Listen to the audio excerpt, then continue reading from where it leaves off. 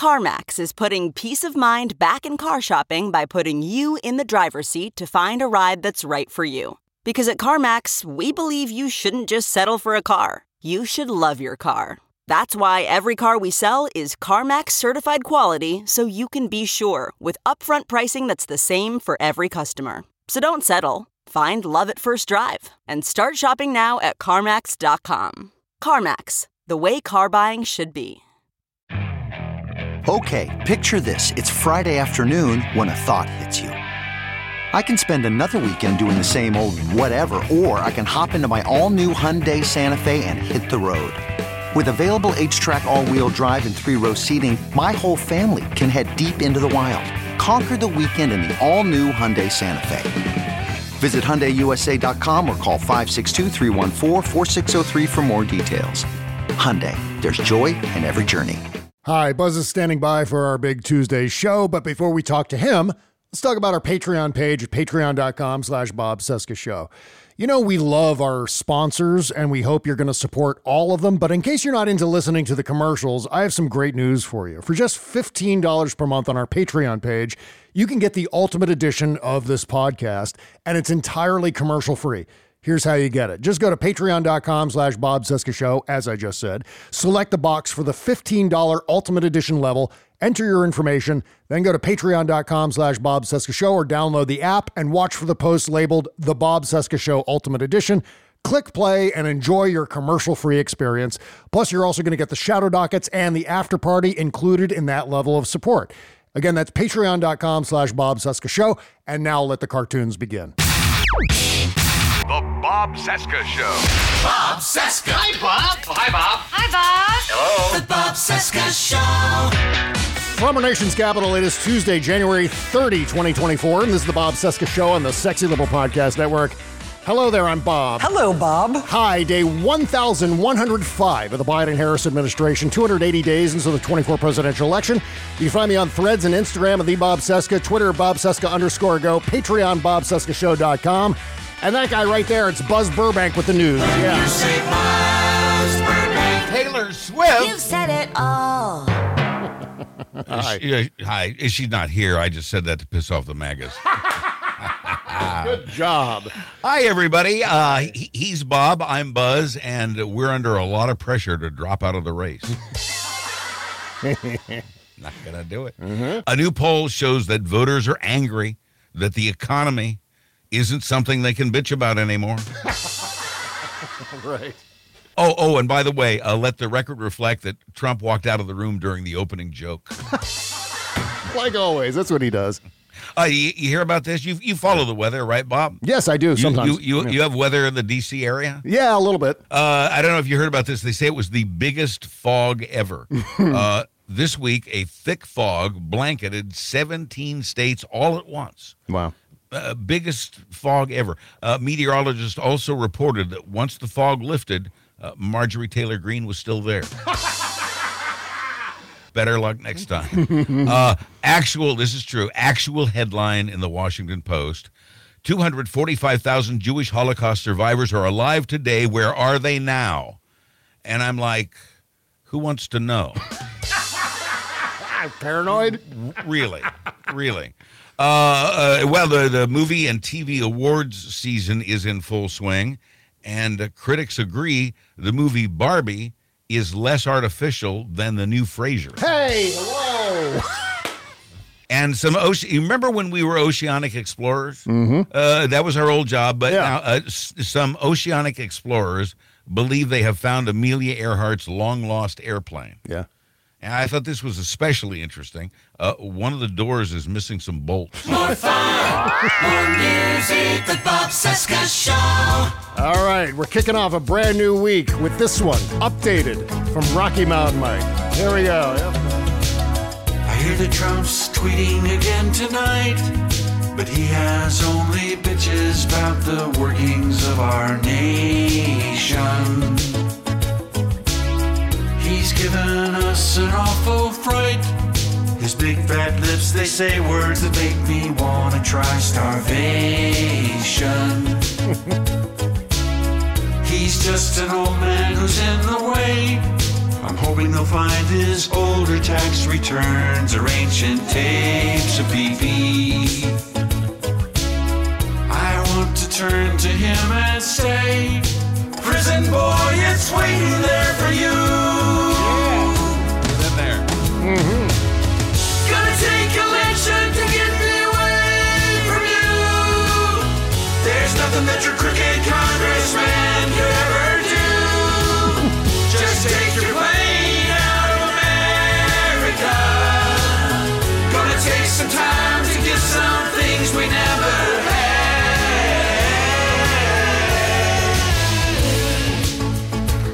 Yeah. I still haven't ruled it out, Buzz. Ruled it out? No. Yeah.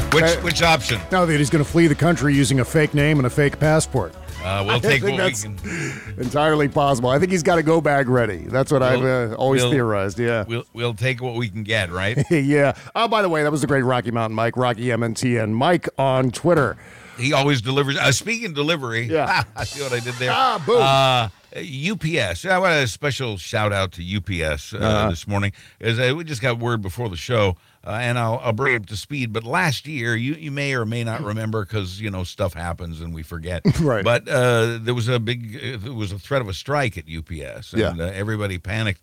And so the Teamster drivers, the workers, the unionized workers at UPS, got a deal where they got outrageous luxuries handed to them, like heating and air conditioning in their open trucks. Whoa, wow. I know. It was they saw and they went for it. They said, "Could we have?" And it took some struggling, but they finally got heaters and air conditioners. Yeah. Unfortunately, because of that extra expense, UPS says it needs to save $1 billion, so it's going to lay off 12,000 workers. Oh, Jesus Christ. We don't talk often enough about corporate America. We talk a lot about politics and politicians. Yeah. And when we forget that, half the time our lives are dictated by corporations. Yes, they are. Maybe more than half the time. Right. And we don't look at what they're doing often enough. And I just want to point out that it appears to me, and I don't pretend to be an expert on this, but it appears to me that UPS is punishing its workers for landing a deal in which they got such outrageous things as heaters and air conditioners. Right. And so I just want to say, on behalf of us all this morning, fuck UPS. Thank you. And fuck you! Yeah. P.S. Yes. Yep. Yeah. That's what they do. That's the thing. They were hoping, hey, look, what we'll do is we'll settle with the workers, and then 6 months down the road, 8 months down the road, we'll do this thing that will pay for the thing we agreed to 8 months earlier.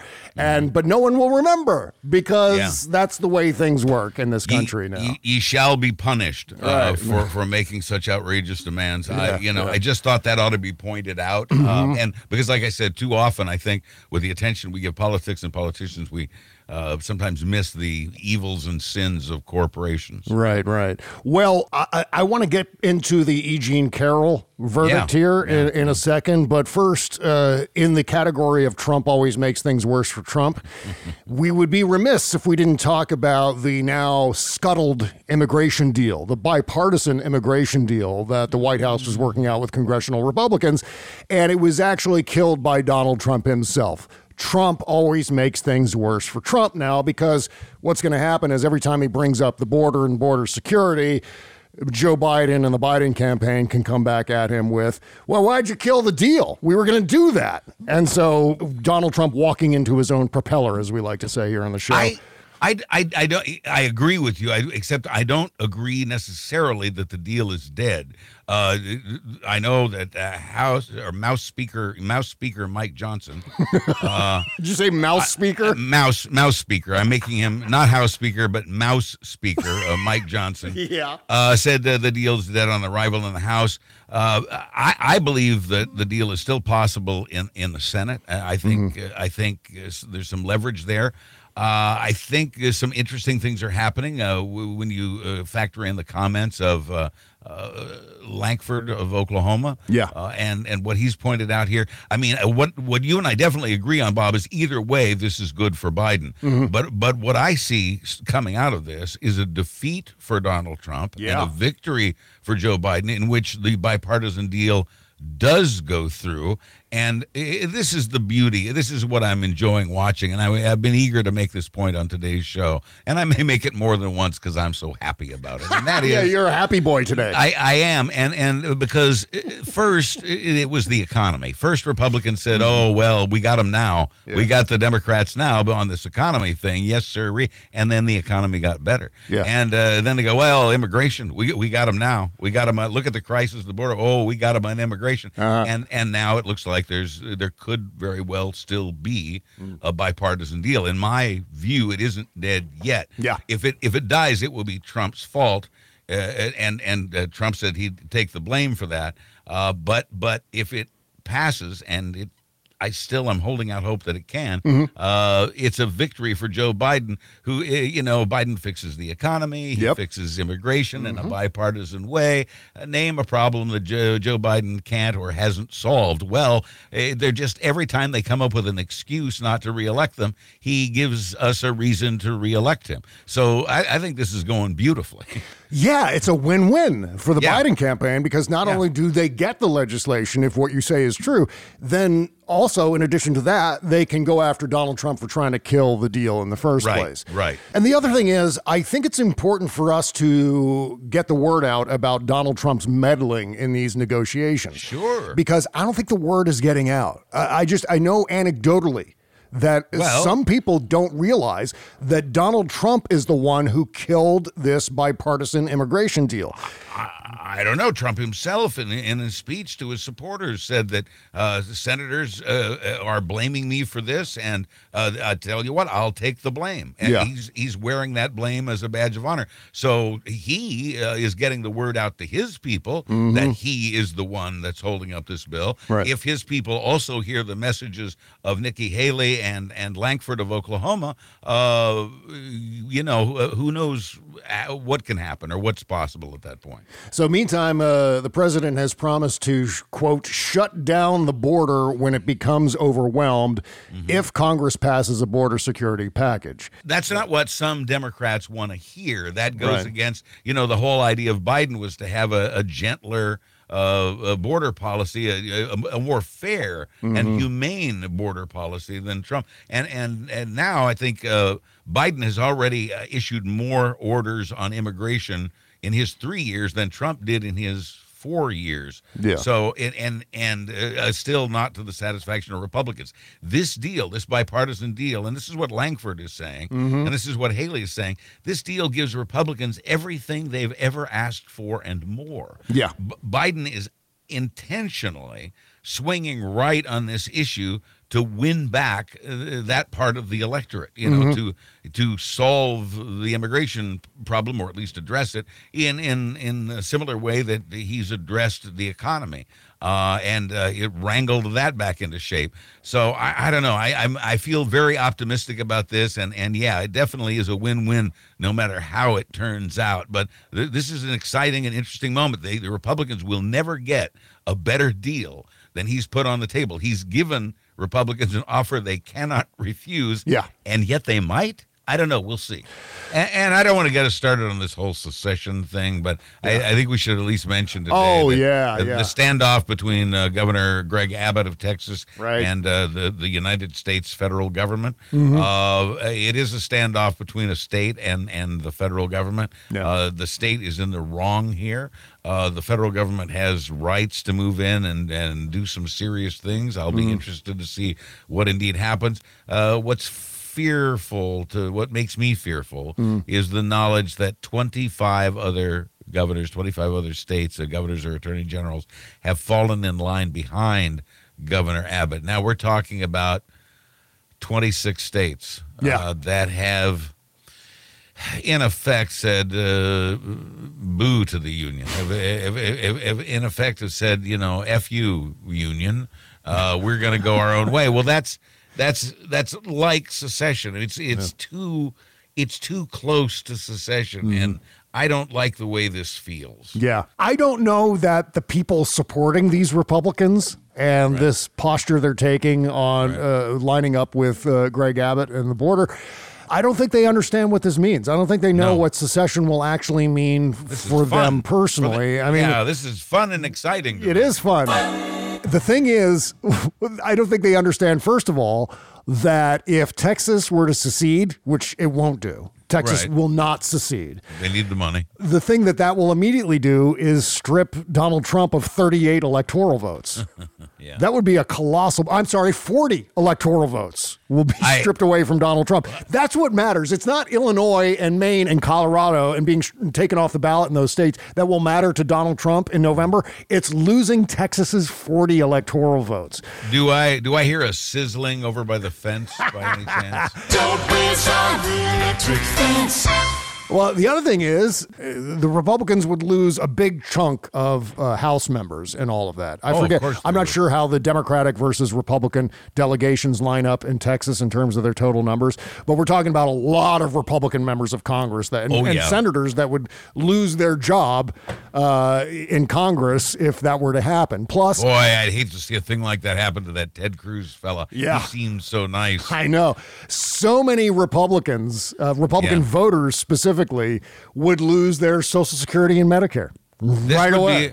This would be a deadly fence whizzing. This would be the type of fence whizzing that would kill you. Mm-hmm, yes. Don't whiz on the electric fence. It's fatal. So, I tweeted something like that, and I talked about this with Kimberly at length on the after party, but I tweeted something about those ramifications of secession, and I think a lot of people took that to mean that I support this idea. I do not support this idea. We should not be into this whole idea, and in fact, I invoked your name, Buzz. I said there was a lot of people in the replies under my tweet about this, posting that GIF of Bugs Bunny sawing off Texas and Florida. Glad I didn't see that. The one that you love so much. Yes. And that is absolutely nuts. Once you break up the United States, and by the way, I'd like to emphasize the word united or the word united in United States. There's a reason for that being there. It's not an arbitrary adjective in the name of our nation. And not only do some I hate to call them conservatives, not only do some MAGA delight in the idea and think it would be fun and exciting to secede from the Union, boy, that'd show them, and then we could do things our way. They're not looking at the big picture. Likewise, sadly, there are a number of progressives who, say, let them go. Let Texas go. Let Florida go. We don't need them. They're nothing but trouble. Get them out of here. And no, you don't want that either. We all need each other. There is power in a union, and this has gone too far when you have a governor doing the George Wallace standoff with the federal government, and now 25 other states falling in line behind him. This does not bode well for our country. You know the saying that if you start wearing sweatpants all day, you've given up? You know that? I know. That Do trope? I know it? I'm living it. Well, supporting secession is like the geopolitical version of wearing sweatpants. So you've given up. You've given up on democracy if you support secession, either encouraging states that you don't like to secede or actually being one of the secessionists. That means you've given up on democracy. You've given up on the United States. You've given up on the Constitution. And you're also turning your back on the countless millions of American men and women who have sacrificed their lives to defend the unity of this nation. That's right. How dare you take such a convenient bullshit escape hatch like secession? But it sounds fun and exciting. Yeah, it's fucking stupid. It is. Please do not encourage them. Please do not support this. The whole idea of America is that we work this shit out. And if you give up on that very crucial aspect of democracy, you've given up on democracy itself.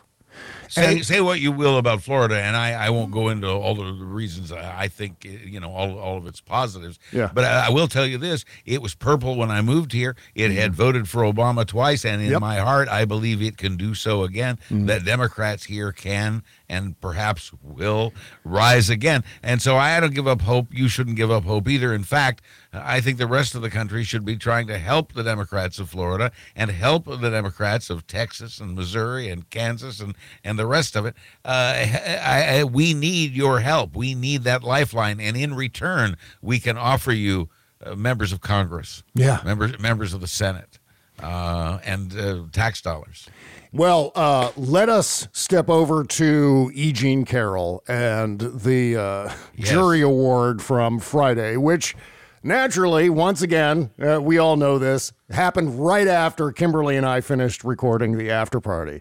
So just as we were done, then, the whole thing, the stuff that we were talking about regarding E. Jean Carroll and what are the damages going to be? Oh, I think it's going to be this many figures. Oh, I think it's going to be that many figures.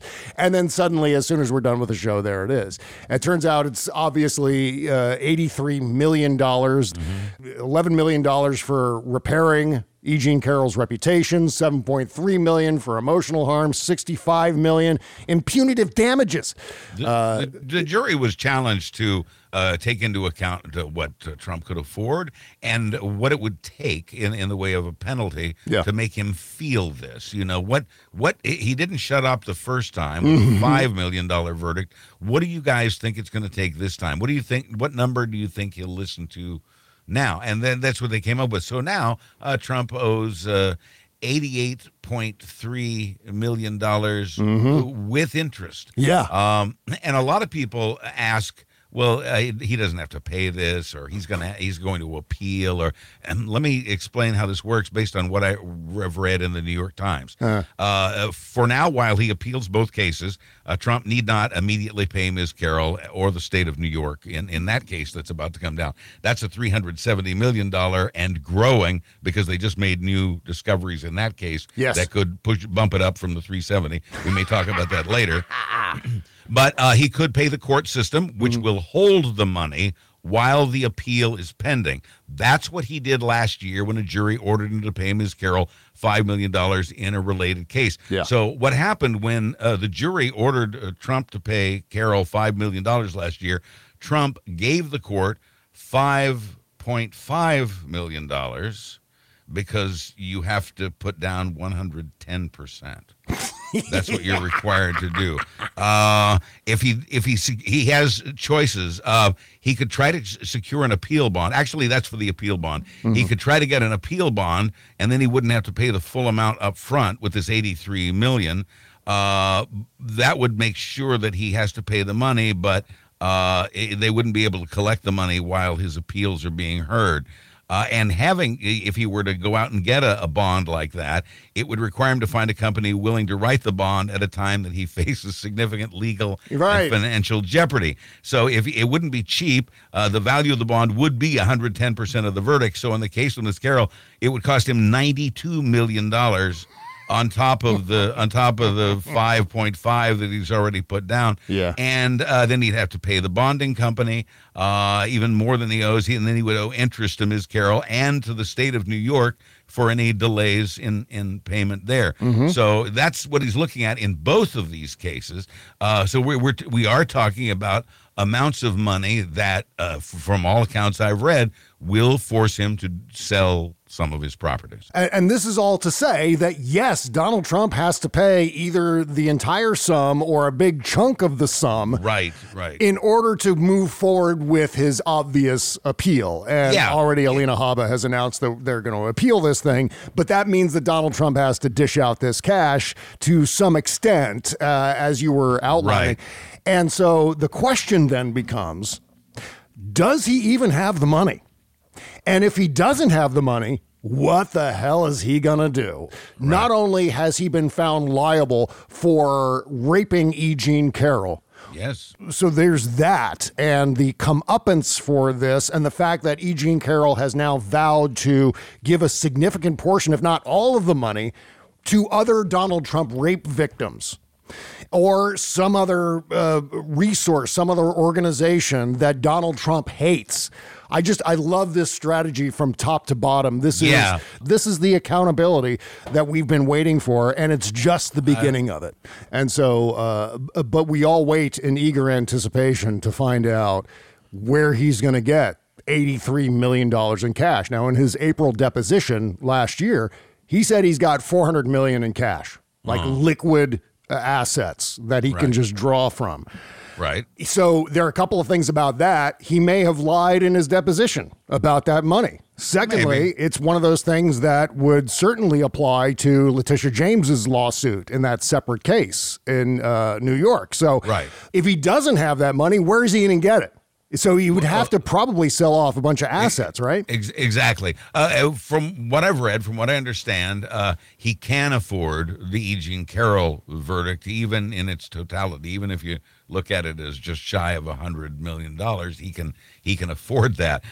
Man, can you imagine being able to say that? Yeah. He can afford that. What he can't afford is, on top of that, the New York State decision in his civil fraud case. He cannot afford them both. He would barely be able to afford the civil fraud case in New York, and may not even be able to afford that with the new charges that are being added, the new information that's come in that could increase the amount that he is compelled to pay the state of New York. So, that's the one that's going to break him. Yeah. Certainly the combination of the two will either burn up all his cash and or force him to sell properties.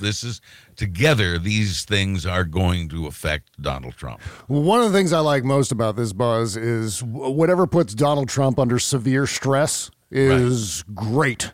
It's one of those things that makes me happy, because the more he's stressed out, the more he's freaked out, the more he's glancing over into the corner and seeing that go bag, as I was saying earlier. Right.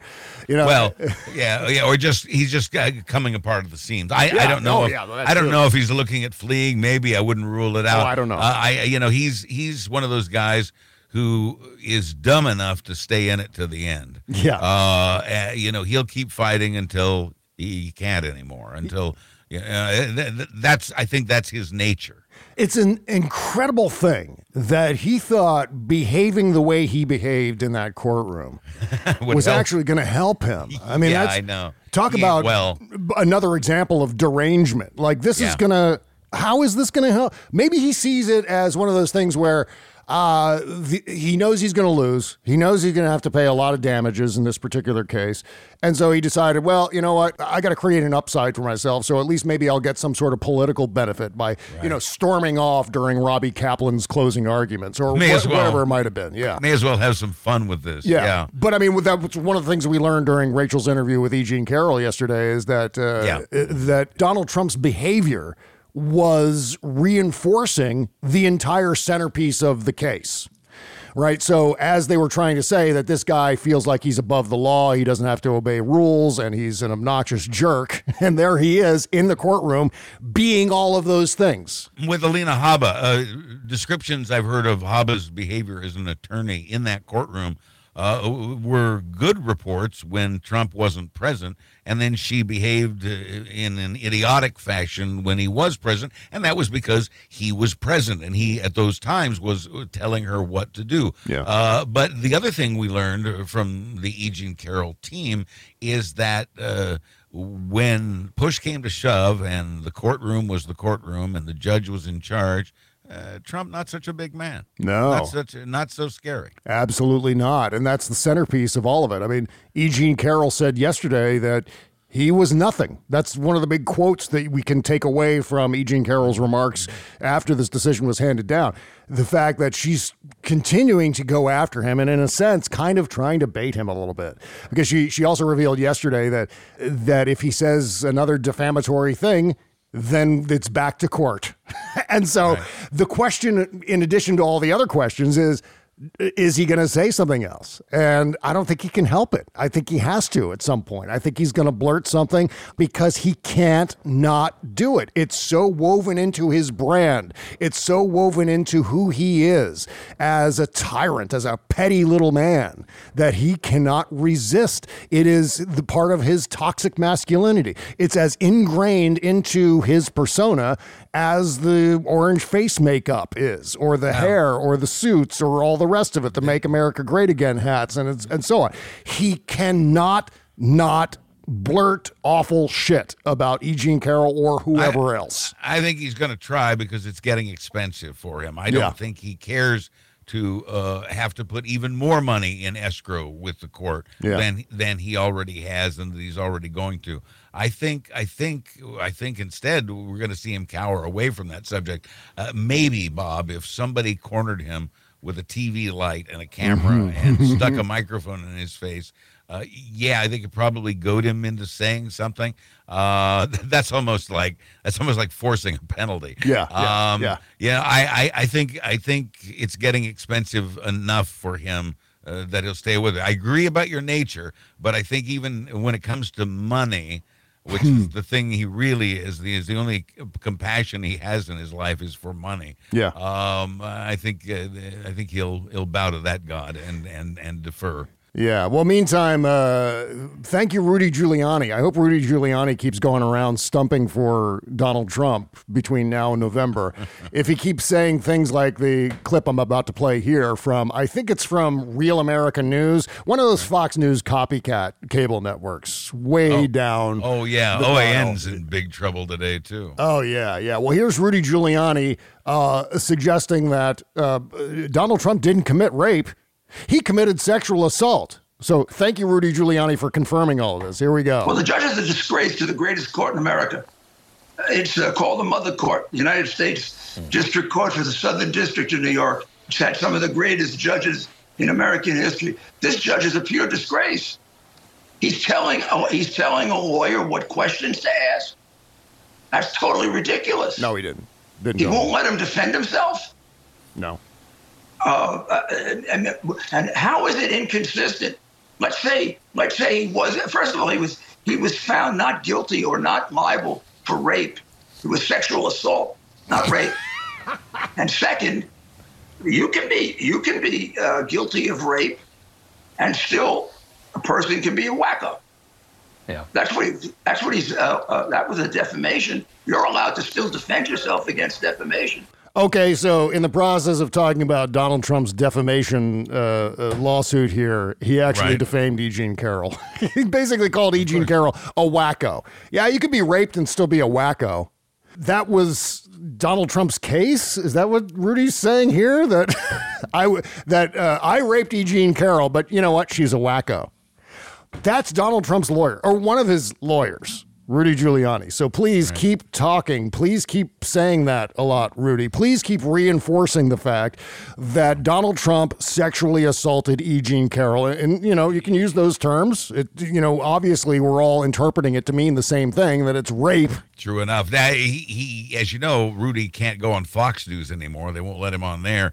So he goes on OAN, One America News, but it may not be on the air much longer. If the Smartmatic voting company has its way, because in its lawsuit against OAN for the lies about the 2020 election, it's been learned through discovery that the president of OAN was sending an email to Sidney Powell, who was Trump's campaign lawyer at the time, that he sent her a spreadsheet with the passwords of employees of the company Smartmatic. That's illegal. OAN broke the law when they did that, and they're going to be taken to task for that. Certainly by Smartmatic in its lawsuit, but perhaps criminally as well.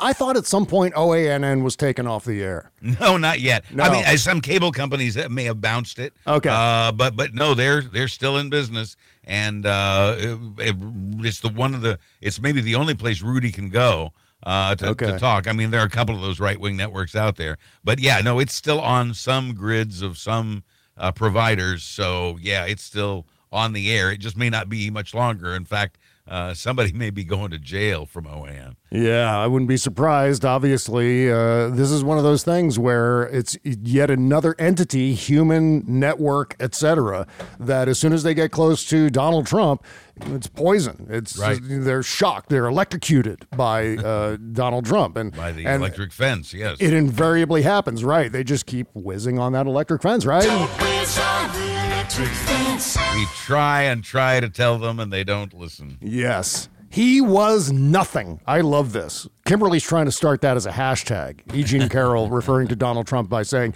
he was nothing. Uh-huh. The emperor has no clothes. Yeah. Yeah. He's just a small, brittle man. You know, it's an apt description. The emperor has no clothes has always been, I think, from the beginning, an apt description of Donald Trump. It just never caught on because none of us wants to visualize that. Right. Yes, because all I think about is that statue that they were transporting around from city to city during a period of time there. Yeah. The diaper baby balloon was bad enough. That's right. Okay, well, lots more to talk about here. Donald Trump can't remember what was on his cognitive exam. And, this is just another one of those things that gets flushed down the memory hole, except on this show. We're going to play the clip of Donald Trump talking about the cognitive exam that he took, the man, woman, camera, TV thing. Right, which also isn't on the exam. Yeah, and that was like, how many years ago was that? 3-4 years ago when he was doing that? 4. And he's still talking about it. Maybe you shouldn't call attention to your cognitive exam, Donald, especially when you can't remember what was on it. Plus, the RNC is in trouble. We're going to talk about that, too. And we've got a great example in terms of how journalism is actually done.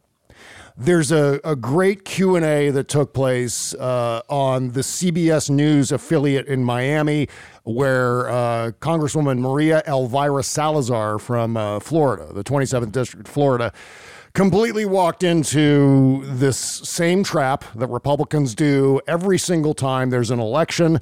They like to pose with those giant, novelty Ed McMahon checks whenever there's a piece of legislation that they actually voted against. So they take credit for something they voted against. So we'll talk about that here in a second with a great example for how journalists should be questioning Republicans like this, especially the more weaselly ones.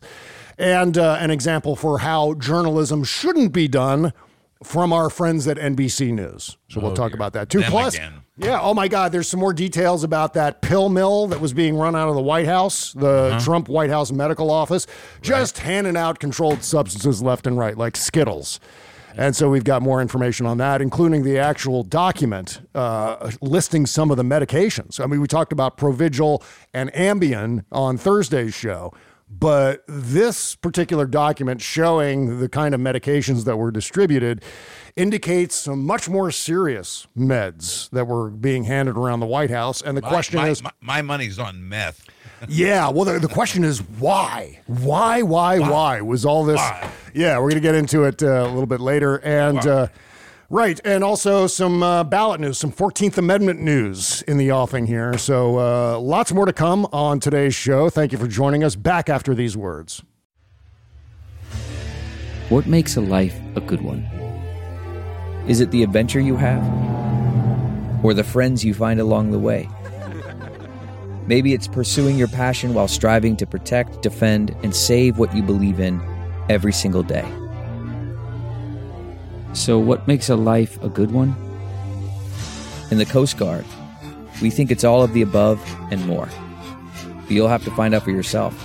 Visit gocoastguard.com to learn more.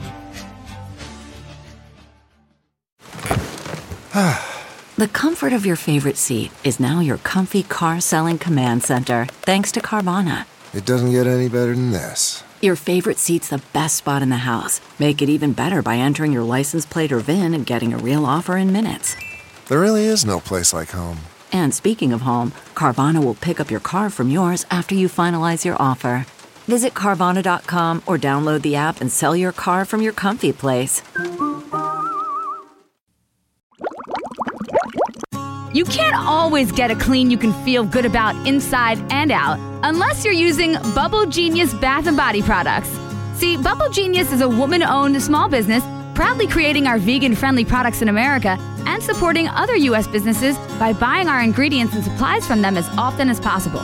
Plus, you'll be hard-pressed to find packaging as recyclable as ours.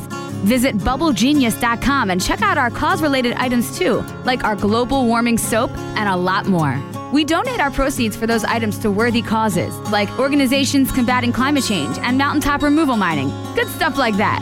We also send our products to the troops overseas through our Buy a Soldier a Shower campaign. Because the least we can do is keep them smiling and smelling great, right? So visit BubbleGenius.com and feel good and clean. Bubble Genius, doing our part to make the world a better place, one bathtub at a time. That's BubbleGenius.com. Bob Cesca. All-time favorites all day long.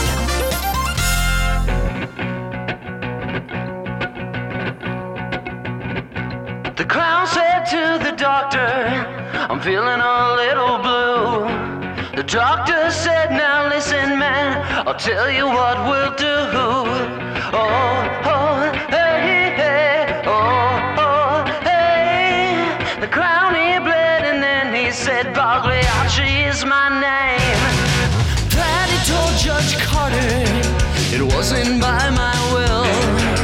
Carter said to Patty, yeah, this guy is one of the best of the best. Incredible singer, songwriter, musician, recording artist, Matt Jaffe. And this is a single called Wicked World. And if you're a fan of animation, you gotta go watch the music video for this. Animated by the great Bill Plimpton. One of the modern animation geniuses. Very distinct style. You'll recognize it as soon as you see it. And of course, we got a link in the description to support Matt Jaffe. Please do get his records into your record collection now. What are you waiting for? Run, don't walk. Do it. Click it. Click those links. Go to bobcesca.com, find this episode dated 1/30/24. Click that link. That's the first thing you should click. Then, when you see Matt Jaffe's name in the description, click that link too and support his work. And also, by the way, if you're a recording artist, make sure to submit your work to the show. bobcesca.com/music. I haven't mentioned that. And I should mention that more often. Bad DJ. Okay, so I on the heels of me forgetting to talk about how to submit to the show, if you're a recording artist, let's talk about how Donald Trump can't remember what was on his cognitive exam. This is something that, again, makes me scratch my head, Buzz, because he does this all the time, where he shouldn't be talking about certain things, where he's just re-injecting a scandal into the conversation over and over again. It's this ongoing thing where, with normal politicians and normal governments, when there is a scandal, they will say, it's not the policy of this administration to comment on an ongoing investigation or something like that, to try to avoid reinforcing the existence of the scandal. Well, Donald Trump does that all the time. He just can't shut the fuck up about all these things, including the fact that I guess it was his maybe second or third year as president. He took a cognitive exam. Right. Administered by Dr. Ronnie Jackson, which is a whole other can of worms that we're going to get into here in today's show. But not a doctor. Let's play this clip and break it down by individual lies and misremembering. So here this is Donald Trump from one of his rallies over the weekend. Yeah, it's a tough test. The first couple of questions are easy, like they'll have a lion, a giraffe, a whale, and a shark. Okay, a lion, giraffe, a whale, and a shark, he says, on the cognitive exam. No.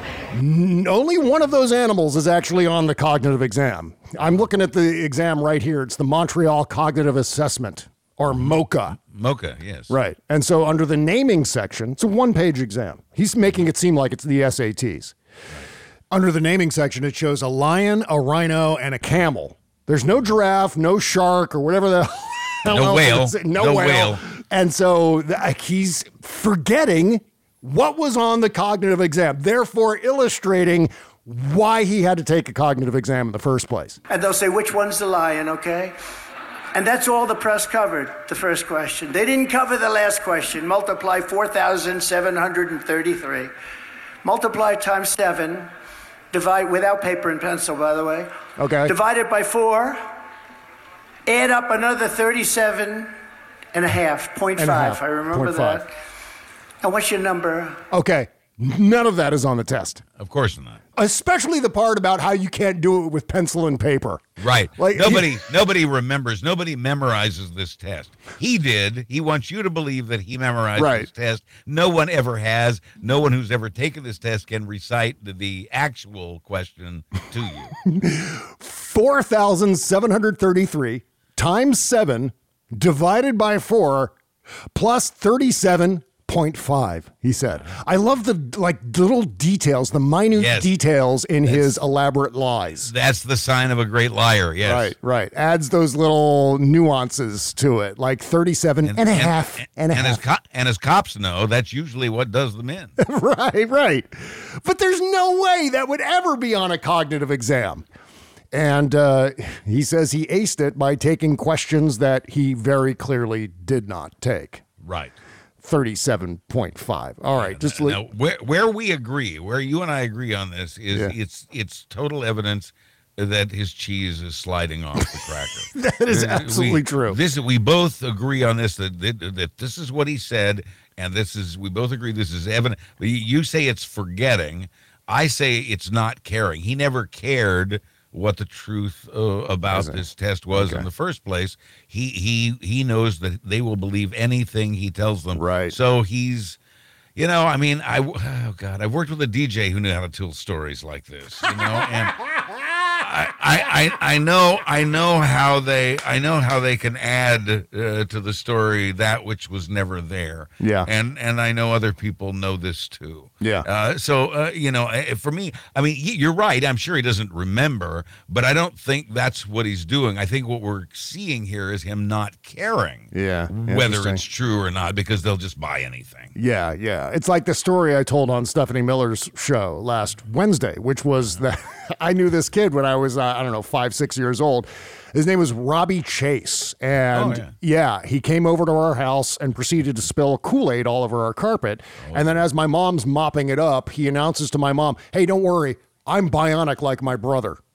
And it was such an obvious and casual lie that even I understood, well, there's no way he's bionic like his brother. First of all, you can't be bionic. That's not a thing. Right. Second of all, you're looping your brother into this lie that's an obvious lie. And so I always bring that up as an example for Donald Trump's obvious lying, and how his disciples either, one, don't care, or two, don't realize that he's lying. That's the broken bullshit detector thing that I've been talking about. Yeah, and I think both are true. I think they don't know and they don't care. All right. How many people in this room could do it? Not too many. Or they give you 6 names in a row. I took a lot of heat on this. They give you 6 names in a row at the beginning. Sir, I'm going to give you 6 names. Good. They look at them. A chair, a hat, a badge, a necklace, and they vote. Okay, none of that is on the test. It's of course. Yeah, it's Face Velvet Church Daisy Red.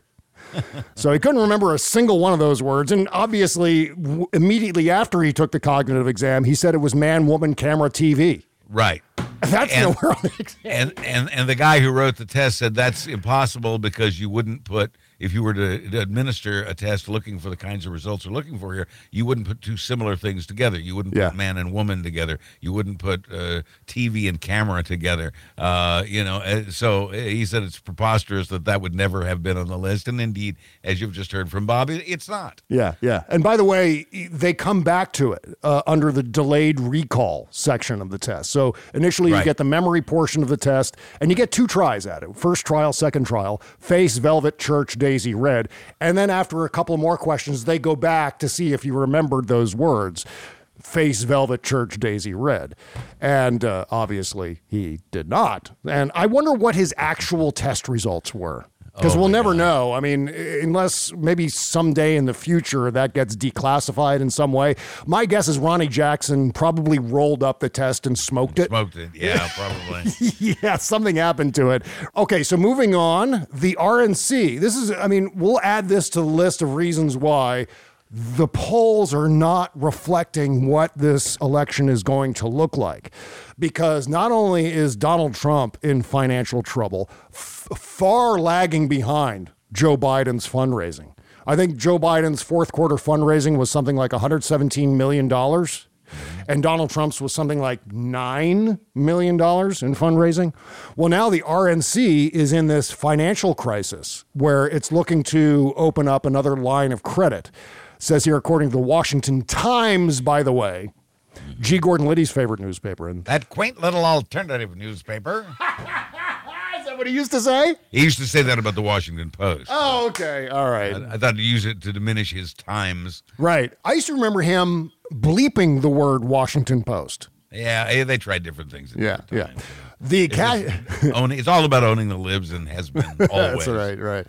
The cash-strapped Republican National Committee will consider opening a line of credit when members gather for their winter meeting that starts Tuesday in Las Vegas. The Washington Times has learned the RNC's money problems have been mounting since officials announced last summer a $15 million shortfall from projected fundraising levels, with big dollar and small dollar contributions drying up. Gee, I wonder how that happened with Trump as the head of the party. I know. The party of fiscal responsibility can't keep their books straight here. And by the way, Donald Trump turned a $5 million fine into an $83 million fine. There's your businessman president, ladies and gentlemen. Big dollar donors weren't giving last year because they didn't want to support former President Donald Trump. And small dollar contributions were not coming in because these donors did not think the RNC was sufficiently supporting Mr. Trump. So it's coming in from both sides, or I should say not coming in from both sides. Right. Meantime, the DNC reported having about $20 million in the bank as of November 30, more than double the RNC's $9 million in cash on hand, according to filings with the FEC. And by the way, CNN's Caitlin Collins has revealed that former President Trump was secretly behind the Republican National Committee's plan to name him the presumptive GOP nominee for president, even though he publicly renounced it after it faced widespread backlash. Of course, but before we get away from the money that Republicans don't have and the Democrats do. Yes. Outside of that, that's that $20 million of the Democrats. That's chump change even compared to the $250 million that has already been spent by a Biden-supporting PAC to buy advertising time in swing states across the country. Wow. $250 million, $250 million in advertising time has already been purchased by Biden-supporting PAC. Strap yourselves in. We're just getting started. So I guess the latest word along those lines is that a big part of the Biden message is going to be making this election a referendum on Trump. To a large extent, yeah. I mean, I think we have to go on a number of fronts, including the improved economy, as people continue to feel the benefits from that. I want everyone to know, who brought that, and so we can still do that too. But I think it's right and proper that we make Trump the central, because, and you were right about this as well. The more we hear about Trump, the more we hear from Trump, despite the fatigue that we have. It's that fatigue that will help us defeat him. Yes. And I'm glad you brought that up again, because now it gives me an excuse to reinforce what I've been saying. Yeah, please do. One of the things I'm discovering is that the word about some of the things Donald Trump says at his rallies, certainly his troths on Truth Central, certainly some of his interviews, the word is not getting out to a lot of folks. And I'm talking about casual political observers. And these are the people that we need to get the message out to. What Donald Trump is saying on a daily basis. That gets lost in the mix somehow. And we could discuss whatever reasons that might be, a complicit news media, et cetera, however you want to define the issue of messaging in terms of Donald Trump's most obnoxious things. And I think that contributes to what Joe Biden intends to do with this campaign, which is to make this a referendum on Donald Trump, so that these people are going to hear about some of Donald Trump's worst, most awful things, some of the things that are getting lost in the mix, getting lost in the noise.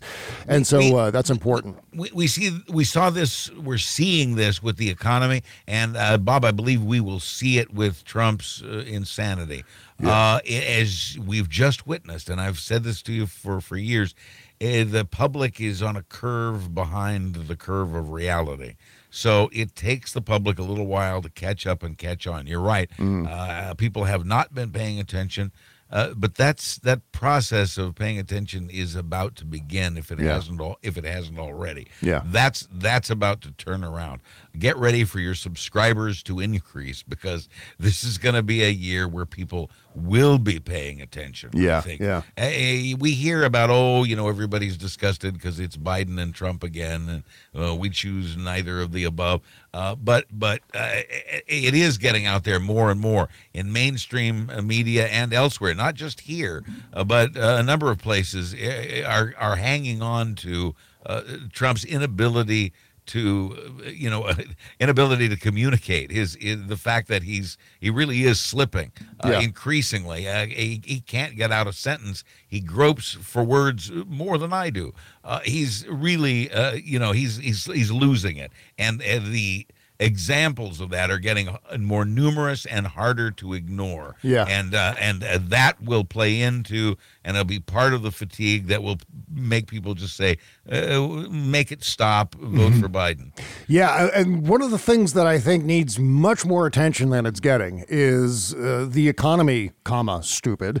And that is not only the success of the Joe Biden economy, but what a Trump economy would look like if we got to that awful eventuality.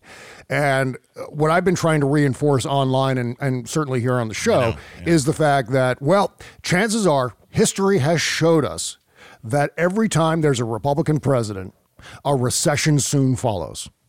And so that's one of those things that I think gets lost in the mix. And it will. I'm afraid it will continue to. I mean, bless your heart. I think that's important to keep saying. We've always agreed that when it comes to the truth, you can't say it often enough. Yeah. But I also worry, as you know, about the effectiveness of message. And right now we're addressing a country that's, Trump had a great economy, Biden had a terrible economy, and that's in their narrow vision. That's all they see. And you can tell them that every previous Republican president gave us a recession, but I just don't know if they're going to hear it, because all they see is Biden, Trump. Well, it's a matter of small moves. It's a matter of just chipping away at the messaging coming from the other side, and the other side's messaging is entirely flawed. The Republicans have been using propaganda for decades now to claim to be the party of fiscal responsibility, and the party of the economy, and so forth, when in fact that's absolutely not true. And you can look at the historic record to prove that it's not true.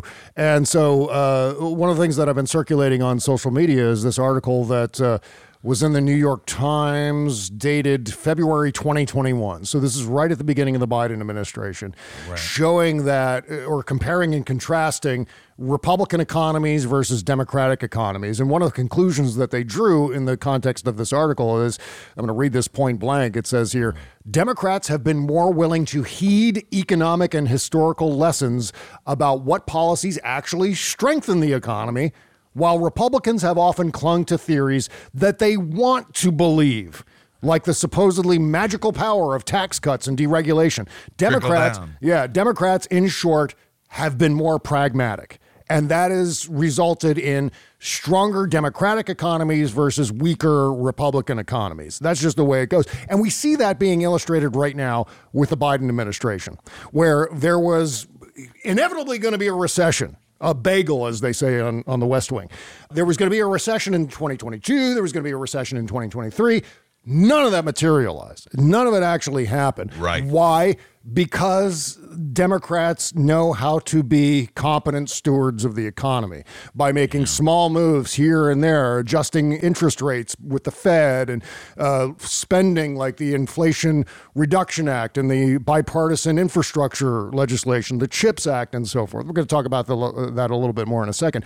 Well, and one thing I do think will sell is to continue to remind people, because this is a hot button phrase, so I believe it will sell, to continue to remind people that Republicans are still the trickle down party. And how has trickle down worked for you historically?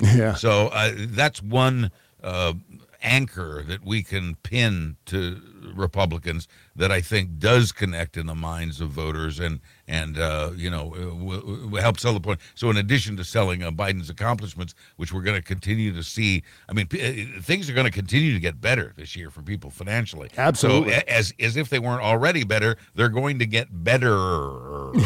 Right. And as they do, people are going to feel that, and that's an excellent time to point to Biden's accomplishments and then point to the Republicans and say, and they're still doing the trickle-down thing. Okay, let's talk about the great Jim DeFeed. I wish I knew exactly how to pronounce this guy's name, so forgive me, Jim. Yeah, he's a journalist with CBS News in Miami. Jim DeFeed, D-E-F-E-D-E. Is how you pronounce his or say spell his last name. Maybe Jim DeFade. Jim DeFeed, something like that. Whatever it is, I'm getting it wrong. So yes, I'm weeping already for my comments. But let's listen to this clip. This is Jim DeFeed from CBS News in Miami interviewing Congresswoman Maria Elvira Salazar. She's a Republican from Florida, the 27th district down there, voted against all these signature achievements of the Biden administration, the things that have juiced the economy, that have created jobs. She's against all of them until it's campaign time. Oh, I'm going to take credit for all those things. We've seen this for so many years. I remember watching Bobby Jindal with like a giant Ed McMahon check, taking credit for legislation. I think it was the Recovery Act that he opposed, but then taking credit for the money that was coming to his state. This is something that Republicans do all the time. They vote against spending legislation, then they go home and they take credit for that spending. Right. I know we're in the post-hypocrisy era. Like, hypocrisy doesn't matter anymore. Consistency doesn't matter anymore. But here it is. This is how journalism should be done. This is this reporter not letting Congresswoman Salazar off the hook. You were at FIU and you presented a check for $650,000 to help small businesses at FIU. But you voted against the bill that gave the money that you then signed a check for and handed and had a photo op, the Consolidated Appropriations Act of 2023, right? You voted against that bill. Right now, you have to give me more details, but I do know that every time I have an opportunity to bring money to my constituents, I do so. I just did $400,000. But look, you voted against the Chips and Science Act, right? Listen, right now I need to ask my staff. But what do we look at the $40 million that I have brought to this community? Aren't you proud of me? Aren't you proud of the $40 million that I brought? Aren't you proud that I wrote the Dignity Act? Haven't I? Let's talk about the Americas Act. Wait a second. Let me 1 second. Tell me. The money that you talk about, the $40 million that you bring back to the district, sometimes that money comes from bills that you voted against. You voted against the CHIPS Act, and yet you praise the fact that the South Florida Climate Resilience Tech Hub is going to be started in Miami, right? You voted against the infrastructure bill, and you talk about all the money that comes back to the airport. So at the same time that you're taking credit for the money that you bring back to the district, in Washington, you're voting against these projects on party line votes. Listen, that was, I think, last cycle. I cannot really remember right now, but just let's look at the Americas Act, which is what I'm going to, which is what I would like. You don't want to explain why you voted against things. I mean, right now, and I'm not trying to be a politician, there's so many bills that I've introduced that I know that many these are of bills them that you voted against. That I understand. But it's okay. Sometimes I vote and sometimes I don't. But let's look at the positive. Let's look at the $40 million that I brought. Yeah, let's look at all the money that I voted against. I love that. Back to the original lie. Yep. So she seemed to think that doing this would be better than admitting that she voted against this legislation that she's taking credit for. Indeed. Yeah, it seems like they all do it. It's just, as you point out, not often a journalist tries to pin them down on it. Yep. Of course, what would normally happen, especially in the national press, would be, oh, well, let's bring on Democrat so-and-so and let's start attacking them too for, balance. So meantime, there was on the other side of the coin here, on the other side of the journalistic integrity coin, this was a tweet sent out by NBC News on the 28th. So this is just a couple of days ago. The White House medical unit had, quote, severe and systemic problems with their pharmacy operations and provided health care to ineligible staffers before the Biden administration, according to a scathing Inspector General report. Right. Nowhere in that tweet is the word Trump.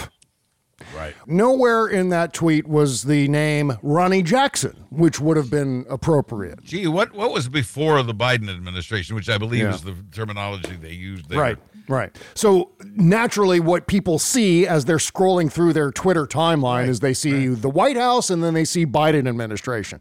Oh, I guess there's a drug problem in the Biden administration, when that is in fact not the case. So, and as far as I can tell, yeah, I mean, I'm just looking at the tweet right here. Obviously, this has not been deleted.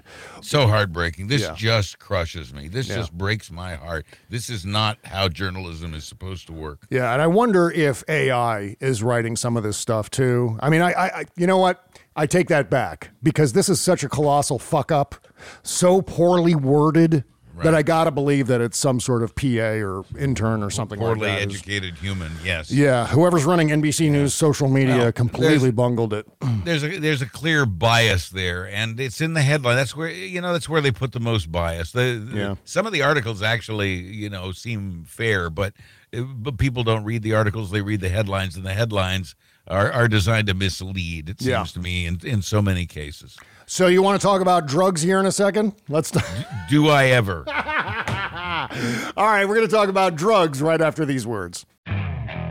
Okay, picture this. It's Friday afternoon when a thought hits you. I can spend another weekend doing the same old whatever, or I can hop into my all-new Hyundai Santa Fe and hit the road.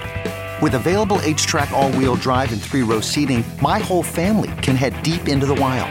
Conquer the weekend in the all-new Hyundai Santa Fe. Visit HyundaiUSA.com or call 562-314-4603 for more details. Hyundai, there's joy in every journey. Worried about letting someone else pick out the perfect avocado for your perfect impress-them-on-the-third-date guacamole?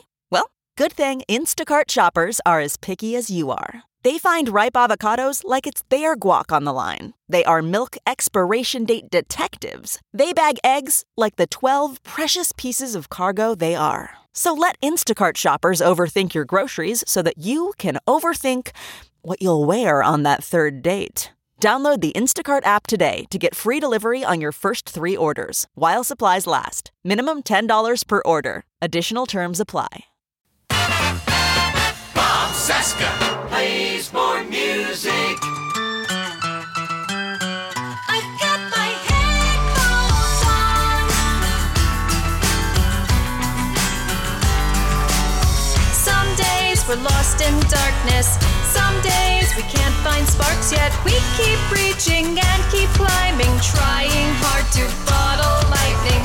Some days we lose the light, but now I am shining bright. I'm walking with my headphones, soaking up the sunshine, singing every word like ooh. Oh, this is the great Bitter Elegance. Loving my lifeline. And a song called Headphones.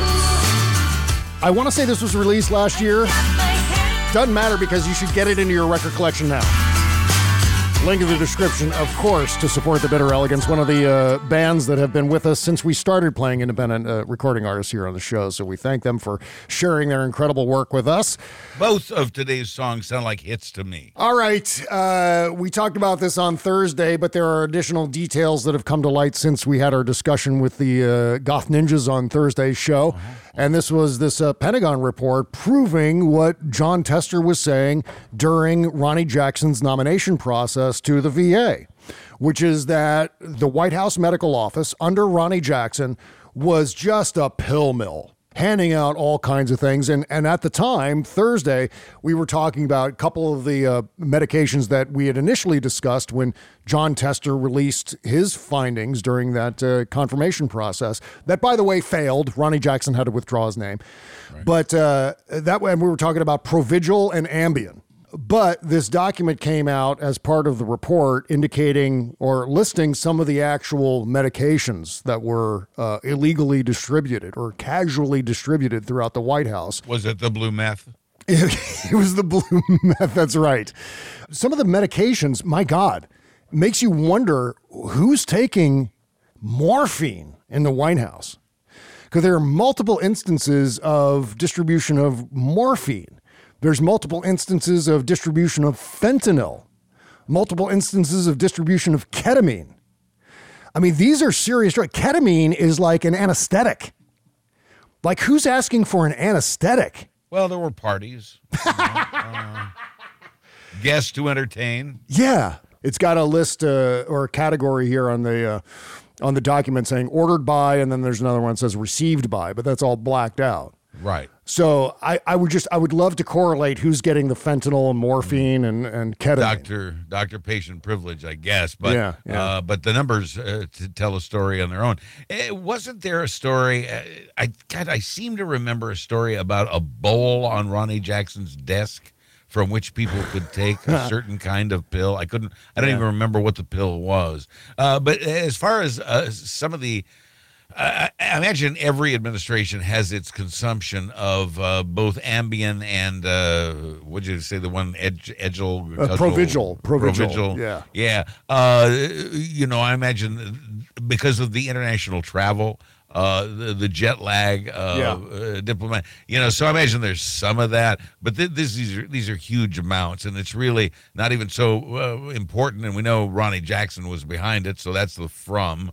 The two we don't know, and maybe it's better if we don't. What we do know is the numbers on the drugs that were handed out, and the kinds of drugs, and the numbers attached to them. Those are shocking. I'm trying to think if there would be any reason why someone would need morphine inside the West Wing or working inside the White House. In low doses, it can, it doesn't mess with you. I mean, they're like a dental work. You might get a low dose orally of morphine, and it's not even strong enough to abuse unless, of course, you took great quantities of it. Yeah, this is I see here 10 milligrams per milliliter of morphine, and the total quantity is 20. 200 milligrams of morphine on multiple occasions here. And all the dates for this are 2019. Sure. So this is definitely during the Trump administration. During the final year of the Trump administration. Yeah. Well, the other thing, going back to Provigil real quick, and in fact, a lot of these meds, they were overpaying for it. Of course. Between 2017 and 2019, the White House medical unit spent an estimated $46,000 for brand name Ambien, which is 174 times more expensive than the generic equivalent. What they don't tell you is the brand name is Trump. Over the same 3-year period, the unit also spent an estimated $98,000 for brand name Provigil, which is 55 times more expensive than the generic equivalent. So there is maybe a drug abuse component, obviously, to this, but then there's also an overspending taxpayer dollars component to this. Once again, this is the businessman administration. Right. And they're overspending on all these drugs, which they were illegally distributing to White House staffers. But Bob's, and during the Biden administration, somebody left weed in one of the telephone boxes. Yeah, it was a teeny tiny amount of cocaine, wasn't it? Oh, that's what it was. Yeah. It was a small little teeny tiny amount, one of those teeny tiny little Ziploc bags of cocaine. So that is continuing to play itself out. Yeah, I think even caffeine should be limited in those circumstances. Yeah, and again, it's important to note here that this is the Trump administration.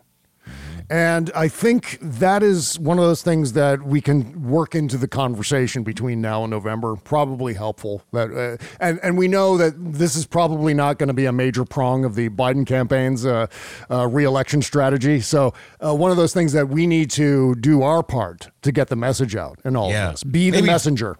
Maybe Trump could use it. Get drugs back in the White House. Vote Trump. That's right. Yeah. Oh, and Nikki Haley was targeted with another swatting attack. Oh, boy. We've been talking about this in recent weeks where opponents of Donald Trump have suddenly been interrupted in the middle of the night by SWAT teams descending on their homes. Right. Like that last part of National Lampoon's Christmas Vacation. Yeah, and that's happening a lot. These petty bastards are not funny when it happens in real life. No, definitely not. Oh, and by the way, as we wrap up here, here's what's certainly going to be a campaign ad for the Biden campaign. Here's Nikki Haley just praising how the Democrats handle spending versus the Republicans. In the 2024 appropriations budget, Republicans put in $7.4 billion worth of pet projects and earmarks. Democrats put in $2.8 billion. Now you tell me who the big spenders are. Thank you, Nikki Haley. Wow. She's helping us do our work here. Yeah, I know. That's incredible. The Democrats are fiscally responsible. The Republicans are not. And that doesn't even take into consideration the fact that they do all these giant tax cuts for the super rich without paying for them. And she's very much helping us make the point that Trump has lost his mind. Yeah. Oh, my God. So the fun continues on the shadow docket. Always. Yeah. We'll talk about the latest state that might be kicking Donald Trump off the ballot. Mm-hmm. We're also going to talk about, we have to send our well wishes and good vibes out to Cecile Richards. Yes. We'll talk about that during the shadow docket. Vivek's ridiculous Taylor Swift conspiracy theory. I can't wait to get to this one. We will talk about that and lots of other stuff on the shadow docket. Patreon.com/Bob Cesca Show to subscribe. It's only $5 a month. And you get an extra 20 minutes, 30 minutes, sometimes longer than that of content that you don't normally get. You don't get it all on the free show. Like, we're done here. If you're only listening to the free show, we're done. But if you're subscribed on the Patreon page, there's more stuff to talk about. We're not done. We got stuff. Yes, lots of stuff, as Chuck Barris used to say. All right, see you on the Shadow Docket, folks. Take care. Bye-bye.